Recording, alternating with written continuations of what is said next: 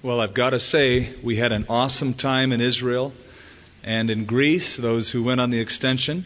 Weather was great. A couple hot days, but the weather was really ideal. But as fun and as enjoyable as it was for all of us, I have to agree with Dorothy. There's no place like home. Unfortunately, you can't just click your heels 3 times and be back. You have that grueling airplane ride for 20 hours to get here, but we got here in one piece. Would you turn with me to Revelation chapter 1 this morning?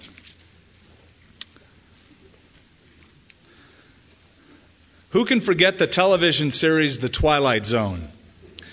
Those notes that are still in our minds, we remember ding, ding, ding, ding, ding, ding, ding, ding, ding. And every show opened up with that haunting but clear voice of Rod Serling, remember? Suddenly they're catapulted into another dimension. They're in the Twilight Zone. That show had such an attraction and such almost a cult following because it was mysterious. There were these mysteries, these odd things that we hoped would never happen, and suddenly they're portrayed on the television screen. It captured our imagination. Well, we have opened up to the book of Revelation, a book that is filled with mystery. In fact, it's downright spooky at times.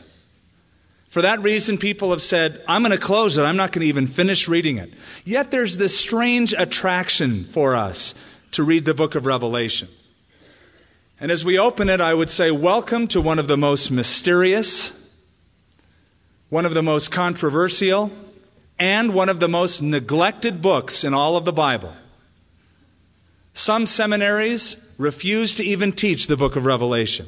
Many more churches refuse to even teach out of the book of Revelation. I was once asked to guest speak many years ago at a church. They seemed excited to have me until they found out I was teaching on the book of Revelation. And they suggested I stay out of that stuff, that we shouldn't tamper with it. It could be that we're a little bit afraid of the book. We're afraid that it might come true. We're afraid that it's not just symbolic, that it is prophetic. And we don't want something like that to come true on planet Earth. Back in 1870, a clergyman made a grave mistake. Now, it's not the first or the last time that a clergyman made a grave mistake, but this was an ironic mistake. A clergyman visited a small denominational college, and he stayed at the home of one of the instructors. And they were having a discussion one night, and the clergyman said, I believe that the Bible states that nothing else can be invented. And the educator said, I totally disagree. In fact, I believe within 50 years, men will be able to soar through the sky like birds. The clergyman said, I suggest that you not share your opinion anymore, lest you be accused of blasphemy. For, said the clergyman, flight is reserved only for the angels. The ironic thing about that is the clergyman's name was Milton Wright, W-R-I-G-H-T. That clergyman who made that statement that man will never be able to fly was the father of 2 famous boys, the Wright brothers, who 30 years later, after that, no, it will never happen statement of their father, defied gravity and flew in that heavier-than-air machine. And every time we fly the friendly skies, we testify that Milton Wright was wrong. Now, the educator made a prediction. It came true, though it seemed unlikely at the time. And people read the book of Revelation or hear the prophecies in the Bible, and with the same kind of skepticism that Milton Wright had, they say, oh, these things will never come true. It can never happen. It's strange that people would say that nowadays. It really is odd because so many of the Bible prophecies have already come true with incredible accuracy.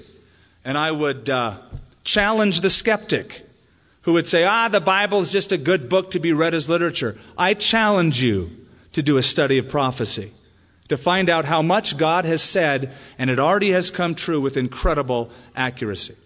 Well, last Sunday morning, we had a real special blessing. The boat we were on docked at the port of Patmos, Ephesus later that afternoon.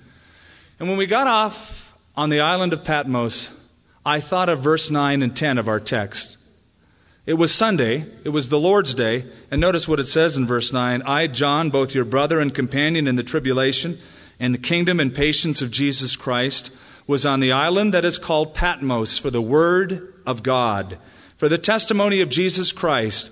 I was in the Spirit on the Lord's Day, and I heard behind me a loud voice as of a trumpet. Now for us it was a blessing, and Patmos now is dotted with little buildings and hotels, restaurants, churches, homes. But in those days, it was a bad place. It was a prison colony where people were exiled. And that's where John was. It was a bad place. But good news came from a bad place. The book of Revelation was written on that tiny little island. Now this morning, we want to consider only the first 8 verses of Revelation chapter 1. It's sort of an introduction. We want to find out, why is this book here? Why is it so different? Who wrote it? Who is the main character of the book? And so on. So let's consider, first of all, the book itself. In verse 1, we're introduced to the revelation of Jesus Christ, which God gave him to show his servants things which must shortly take place. And he sent and signified it by his angel to his servant John, who bore witness to the word of God and to the testimony of Jesus Christ, to all things that he saw. Blessed is he who reads, and those who hear the words of this prophecy, and keep those things that are written in it, for the time is near. The book is called The Revelation of Jesus Christ. Now, I hear that when it was first announced that we were going through the book of Revelation on Sunday morning, that there was an audible response, an excitement, I suppose. Wow, Revelation. And probably the emotions and the sentiments were mixed. Some people thought, this is great. Finally, I get a little more insight into understanding the book of Revelation. I can't wait. Still others thought, oh, hot diggity dog. Now I can give Skip all of the insight that he needs because he's wrong in this area, and I just can't wait to get into this. I can give him the tips. Others maybe gasped in, oh no, not the book of Revelation. You got to stay out of that book. That's one of those closed books. That's for the theologians. I'll just read a few Psalms and maybe the Gospel of John, but not the book of Revelation. That's a sealed up book. In fact, Martin Luther sort of had that sentiment. Listen to what he wrote about this book. My spirit cannot adapt itself to the book, and a sufficient reason why I do not esteem it highly is that Christ is neither taught nor recognized in it. Martin Luther couldn't have been further from the truth than in that statement. First of all, Martin Luther lived back at a time when so many of these things didn't seem possible to take place. We live in a day and age when not only are they possible and are things lining up, but in reading the headlines of our newspaper, it sounds very similar in certain regards to some parts of the book of Revelation. Now let's speak to that sentiment. It's a closed book. The word revelation is the Greek word apocalypsis, where we get the word apocalypse. Now, when you think of the word apocalypse, what do you think of? The movie. Somebody said it, apocalypse now. A catastrophe happening. That's not what the word means. The word apocalypse means an unveiling. An unveiling or a disclosure. An uncovering, a revealing of something. Not hidden any longer. Brought out in the open so everybody knows. To get a mental picture of it, think of a statue in front of City Hall. There's a sheet on it. And one fine morning comes the dedication, and the band is playing, and the mayor comes up and gives his spiel, and the artist who created the statue underneath the veil talks about his commissioning. And at just the precise moment when the band strikes the note, the sheet is pulled down, and the statue is apocalypsis, unveiled. It's a revelation. It's an unveiling. And so the Holy Spirit draws back the curtains in this book and reveals things to us. What does he reveal? Jesus Christ. Notice it's called the revelation of Jesus Christ. It is singular. It is not plural. I don't want to make too much of this, but it's not the book of Revelations. It's the book of Revelation, period. It's not a bunch of analogies or a bunch of predictions of the future. Primarily, it is a singular revelation of a person, Jesus Christ. He's the center stage character in this book. He's the main subject. In chapters 1 through 3, we see Jesus as the exalted king and priest over his church, ministering to his church. In chapters 4 and 5, we see Jesus in heaven as the glorified Lamb of God. In chapters 6 through 18, we see Jesus Christ as the judge over all the earth as the judgments are poured out on mankind. In chapter 19, we see Jesus Christ as the returning and reigning King of Kings and Lord of Lords. And then the book closes with Jesus Christ as the bridegroom taking his bride into the heavenly city. So it's a revelation of Christ. Some of you desperately need this book. Some of us desperately need a revelation of Jesus Christ. Because some who will be attending these services have heard about Jesus, but you don't know him personally. You haven't made personal contact or a personal encounter with him. For some of you, Jesus is still that little baby in the Christmas cards in the manger. But we see Jesus not only grown up in this book, but as the ruling Lord over all of the earth. Listen to what Lewis Talbot wrote about this book. The devil has turned thousands of people away from this portion of God's Word. He does not want anyone to read a book that tells of his being cast out of heaven. Nor is he anxious for us to read of the ultimate triumph of his number one enemy, Jesus Christ. The more you study the book of Revelation, the more you understand why Satan fights so hard to keep God's people away from it. So it's the revelation of Jesus Christ. But it's also a prophecy. Verse 3. Blessed is he who reads, those who hear the words of this prophecy. It's not allegory. It's not just symbols that you can spiritualize into something that anybody can spiritualize and you could apply it to anything. It is a book of prophecy. There are predictions that are made. It is futuristic. And we'll talk a little bit more of that next week. But it's prophecy. Does that make you uncomfortable? Does prophecy make you uncomfortable? For some people it does. It shouldn't, because 1/4 of the entire Bible is prophecy. It's all over the place. But when I say prophecy, I'm not talking about just making a prediction that may or may not come true. Man will make a prediction. And mankind, well, look at the weatherman. God is not a weatherman. And, listen, God bless weathermen and meteorologists, but oftentimes they say, it's not going to rain this week, it's clear and hot, and all of a sudden, a rainstorm comes in the next day. Wouldn't that be great? We could use it around here. But God is so different. I heard of a tourist who's driving through West Texas. Pulls into a gas station to get gas, and he notices a rope dangling from a sign, and the sign said, weather forecaster. And a rope was dangling from it. So the guy getting gas studied it and then asked the attendant, come on, how can a rope tell you the weather? And the old guy from Texas said, very simple, sonny. See, when that rope wags back and forth, it's windy. When that rope is wet, it's raining. And when it's frozen stiff, there's snow. When that rope is gone, yep, tornado. Big deal. But when God makes a prediction,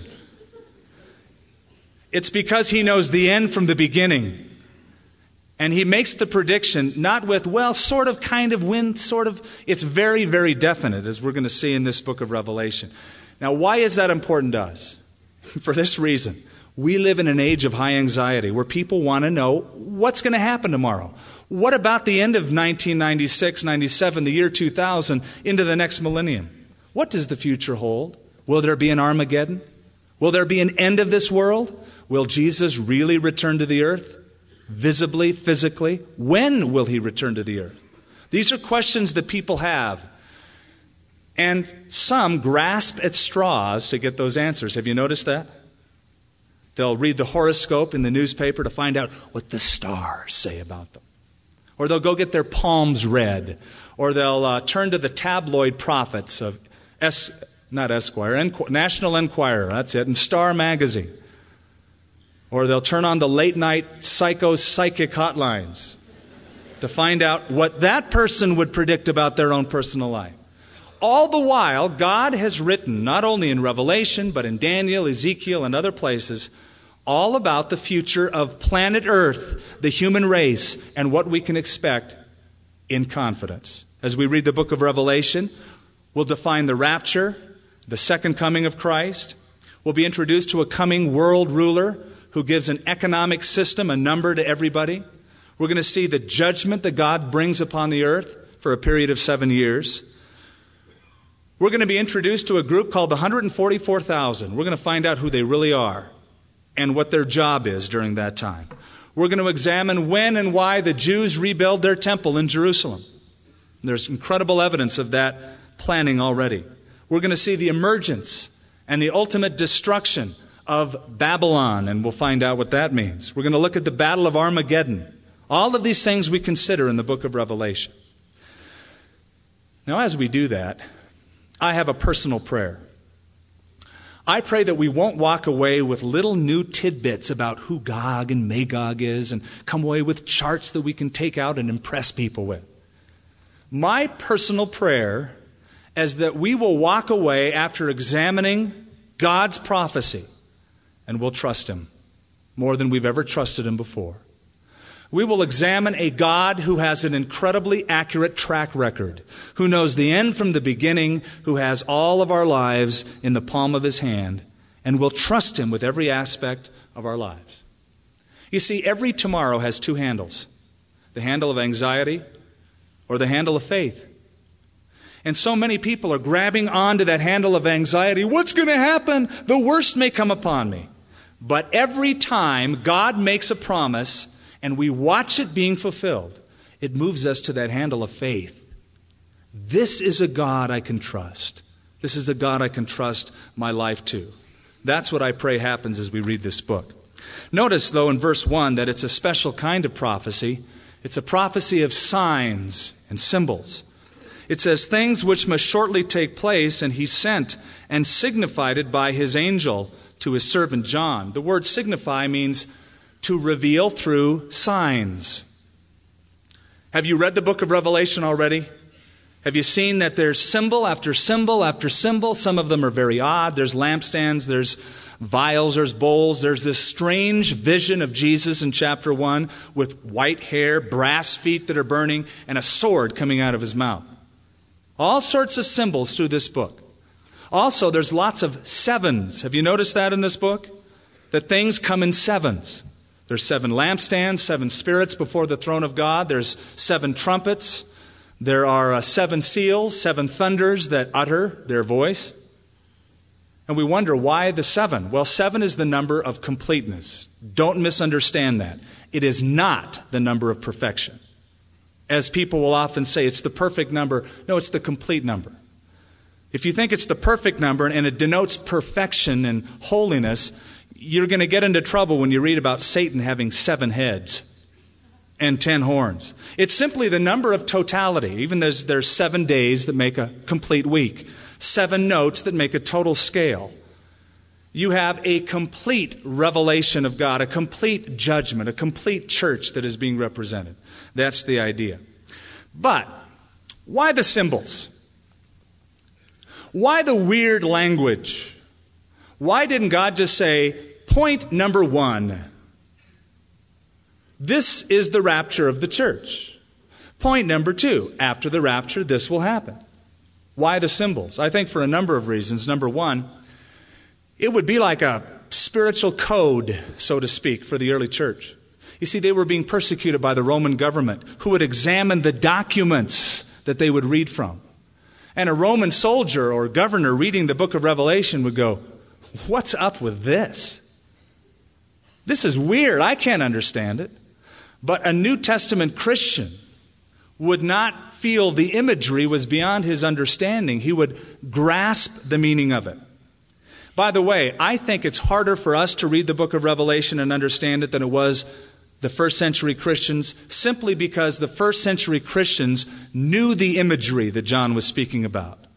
Because it's very Old Testament, and they were very bathed in the Old Testament scriptures. In fact, in the book of Revelation, out of 404 passages in the book, there are at least 360 quotations or allusions to the Old Testament. And they understood apocalyptic literature of Daniel and Ezekiel. So when they got this book, they got it. They understood it. But someone in the secular world would look at it and not understand it. There's a second reason. Symbolism is not weakened by time. Symbolism is the kind of language that will transcend one culture, one language group, one people group. It can be a blessing to all people of all times. There's a third reason. That's because symbolism arouses strong emotions. When you read of symbols, it creates mental images that other forms of literature do not create. As my son was growing up, we have played, and we'll even get by with doing it today. He's 10 years old. He doesn't do it as much. But we did a thing called say, play, and pray. And what we would do is we would say or read a Bible story. Then we would play the Bible story. We would dress up as characters. We'd put on towels as headdresses and robes and play David and Goliath. He was always David. I always got the rock. And then afterwards, we would pray about the lesson that we learned. So we would say it, play it, and pray it. Now, what that did to my son is give him a visual handle. He understood the story. He knows so many Bible stories now. It took me till my mid-20s before I understood half of what he understands as far as Bible stories. Well, John does the same thing by using such vivid graphic symbolism. We have mental pictures of it. You see, John could have written, "A dictator will come." But isn't it more arousing in your emotions when he says, "A beast arose out of the sea"? Or instead of saying, "A world system will develop," a religious system, he calls it Babylon the Great, the mother of all whores. That is very, very graphic. Evil, when you speak about evil, is sort of nondescript. It's abstract. But in the book of Revelation, we read about a woman who is drunk with the blood of the saints in this evil system.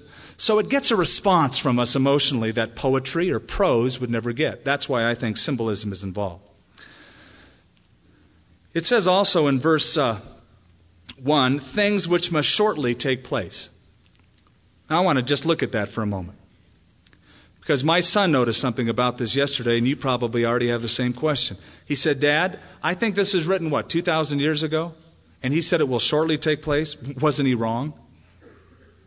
Well, I want to address that issue because we could think, gosh, John thought it was going to happen like now. The word shortly take place is the Greek word en takai, which means swiftly. It's where we get the word tachometer, something that measures velocity. It means to take place in a brief period of time. In other words, once these events start taking place, they will do so suddenly and swiftly until they reach the end. It'll be a short period of time that it'll take place in. It won't go on for hundreds, thousands of years. It'll take place swiftly. There will come a time when the machinery of world history will kick into high gear, and swift as it begins, it will end. Now let's notice verse 2. We've thought about the book. Let's look at the biographer. In verse 1 it says, "By his angel to his servant John, who bore witness to the word of God, and to the testimony of Jesus Christ, to all things that he saw." In verse 4, he says, "John, to the 7 churches which are in Asia." The book of Revelation, according to verse 1, came from God the Father to his Son, Jesus Christ, to an angel, finally to John. That's how it was passed down. Now, John is writing it down on the island of Patmos. Who was John? Well, we know he's an apostle. He didn't start off as a guy to write books. He was a fisherman from Galilee. His dad was Zebedee, his mom was Salome, his older brother was James, who was martyred in the book of Acts. He had his head cut off. John was part of the inner circle. Remember with Jesus? Jesus had his following, but there were times when he would take this inner circle aside And it would be Peter, James, and John. They were privy to things that the others weren't. So when Jesus healed Jairus' daughter in Capernaum, he took with him Peter, James, and John, and they saw the event firsthand. On the Mount of Transfiguration, Jesus took Peter, James, and John, and they saw Jesus transfigured. In the Garden of Gethsemane, they were there with Jesus, but Jesus took Peter, James, and John aside. John had a certain intimacy with Jesus Christ that I think the others didn't. John is called the disciple whom Jesus what? Loved. Now you should know that John wrote that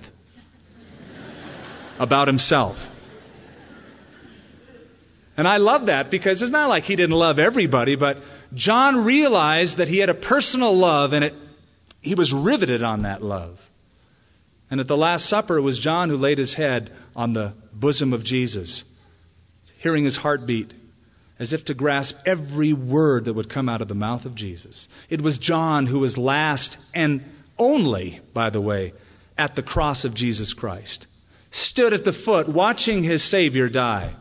It was John to whom Jesus entrusted care of his mother. It was John who ran to the tomb first. He ran with Peter. He beat Peter, probably because he was a better runner. And it was John who believed first, the Scripture says.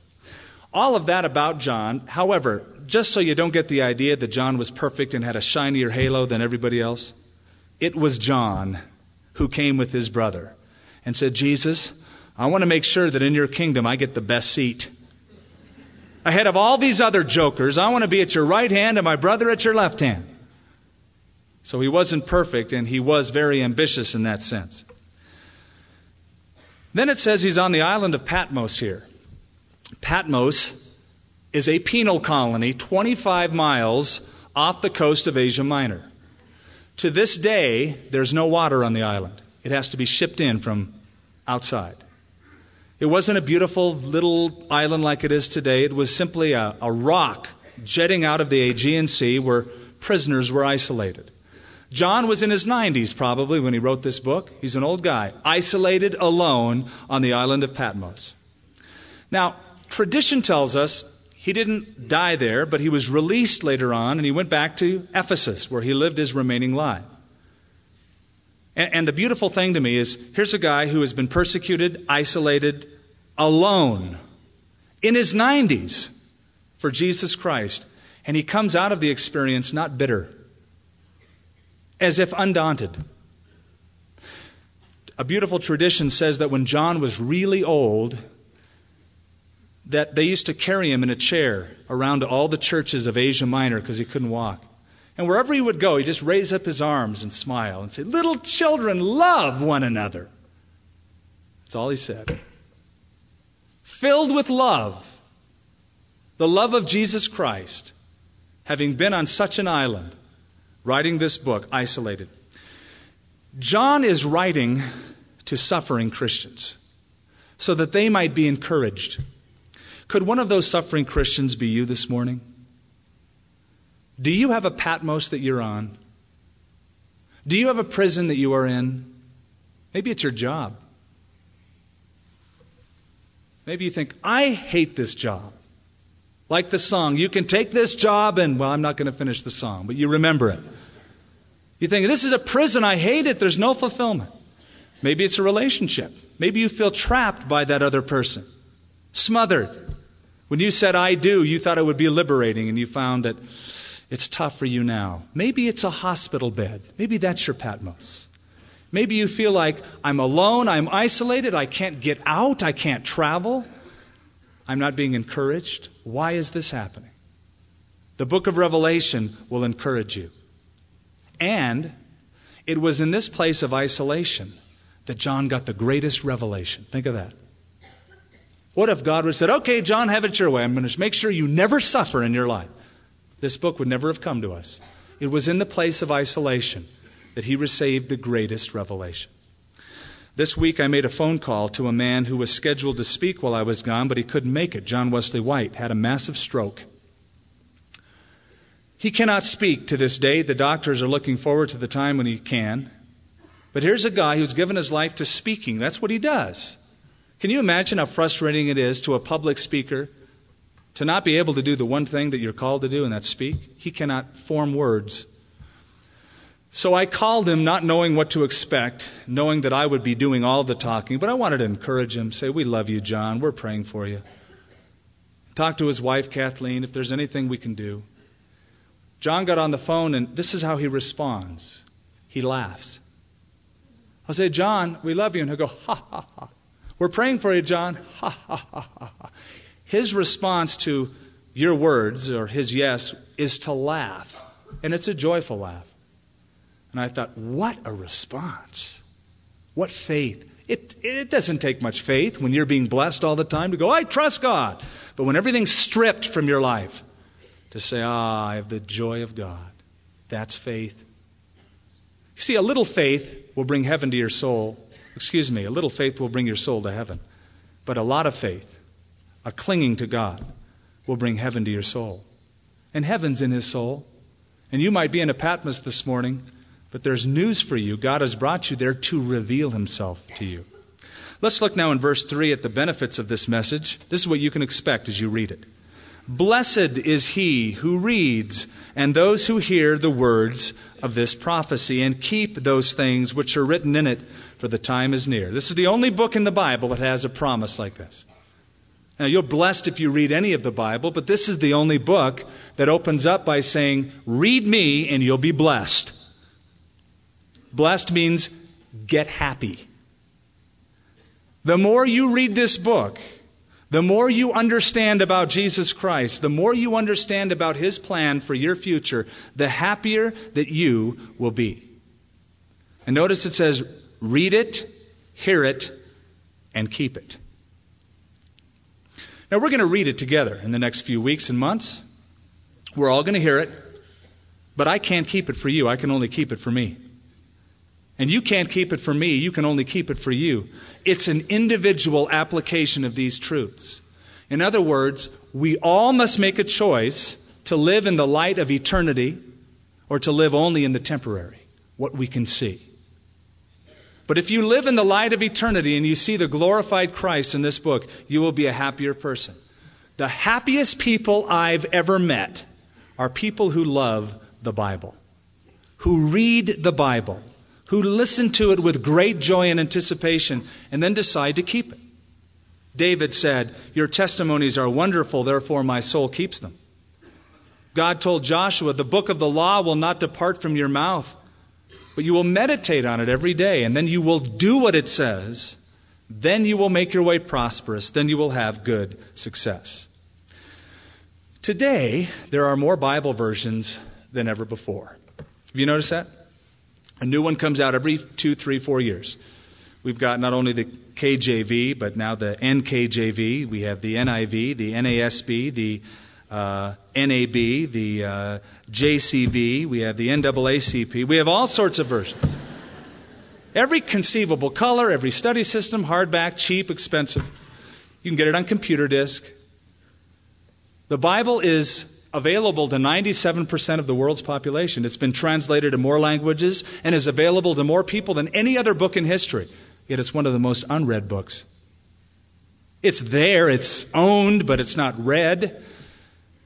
A recent survey said 25% only of people in America who claim to be born-again Christians, only 1/4 of all the born-again Christians in America read the Bible every day.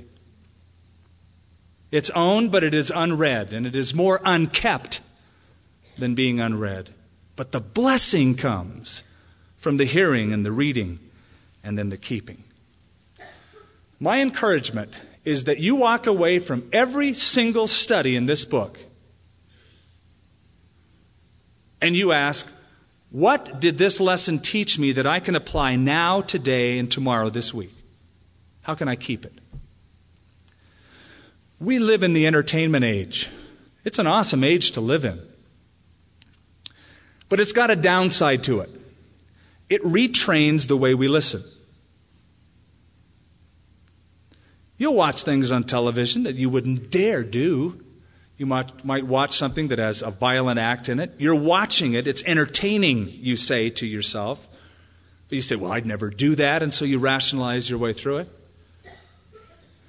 Many people listen to the Bible that way, like watching television. They'll listen to it. It's entertaining to listen to. I'd never do what it says, but I'll listen to it. It's fascinating.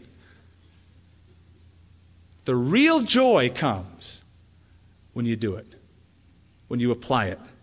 Then it is powerful because it is real. Fourthly and finally, let's look in verses 4 through 8 quickly at the being of central interest, the Blessed One, Jesus Christ. John to the 7 churches which are in Asia, grace to you and peace from him who is, who was, who is to come, from the 7 spirits which are before his throne, and from Jesus Christ, the faithful witness, the firstborn from the dead, the ruler over the kings of the earth, to him who loved us and washed us from our sins in his own blood, and has made us kings and priests to his God and Father. To him be glory and dominion forever and ever. Right on. That's the modern translation of amen. Behold, he is coming with clouds, and every eye shall see him, even those who pierced him, and all the tribes of the earth will mourn because of him. Even so, right on. I am the Alpha and the Omega, the beginning and the end, says the Lord, who is, who was, who is to come, the Almighty. Here John is introducing to us the central character, the capstone of the book. It's Jesus Christ. This is who he is. This is what he has done. You know, Jesus has always enjoyed a certain notoriety around the world. People around the world know who he is. He's not Lord and Savior of their life, but they know about him. He's an important prophet, a good person, all that stuff. I was reading a report called the National and International Religion Report from 1994. Interesting little quip in it. It said, quote, Jesus ranks second in importance among the historical Jews, according to a new book by Michael Shapiro. His book is called The Jewish 100. A ranking of the most influential Jews of all time, Moses topped the list as the number 1 most influential Jew. We can understand why. He gave the law. Second is Jesus. Third, Albert Einstein is the third most influential Jew in history. Others include Sigmund Freud, number 4, St. Paul, number 6, Karl Marx, number 7, the Virgin Mary, number 9, and ranking at number 98 is Sandy Koufax, the great pitcher of the Dodgers. Okay, that's their list. But here's John's list. Jesus Christ, Jesus Christ, Jesus Christ. He is the main thing, and he keeps Jesus the main thing throughout the entire book. In fact, John introduces him here as the first who are out there. And when I read that Jesus Christ is coming as ruler over the kings of the earth, I go, yes, finally. And notice John's response in verse 17. When I saw him, I fell at his feet as dead. But he laid his hand on me and he said, don't be afraid, I'm the first and the last. I don't know of any monarch who's ever received a reception like this, do you? Somebody would fall at their feet as dead. The king or queen of England or France never got a reception like this. But John is realizing fully who this is. He remembered Jesus in the flesh, the man with tattered robes, beat up sandals, the carpenter from Nazareth, whom he discovered was God in human flesh. But now the vision is not of a carpenter, but of a glorious reigning king over all of the kings of the earth. He is the central character, not only because he is exalted as the king of the earth, but in verse 5, for what he has done for us. Jesus Christ, the faithful witness, the firstborn from the dead, the ruler over the kings of the earth, to him who loved us and washed us from our sins in his own blood. I think John is saying this. Jesus has every right to rule your life because he's done everything to redeem your life. Because he redeems you with his own blood, he has the right to rule your life. And in the closing of these verses, we see Jesus is coming again in verse 7. Behold, he is coming with clouds, and every eye will see him. This is the theme of the book, by the way. If you want to come away with one theme to the book of Revelation, it's Jesus Christ, the one who died, is coming back, not lowly, but exalted, and will rule over all the earth. That's the major theme. You know, every 4 years in this country, we go through a strange ritual. We call it the elections. It's the same old ritual. Different players.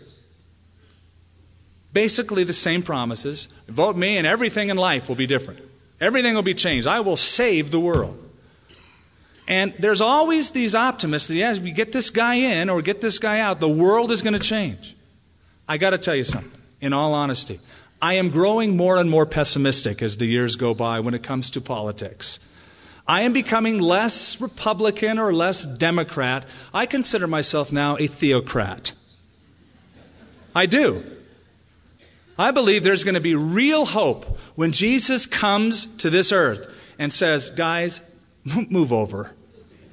I'm going to do it right, all right?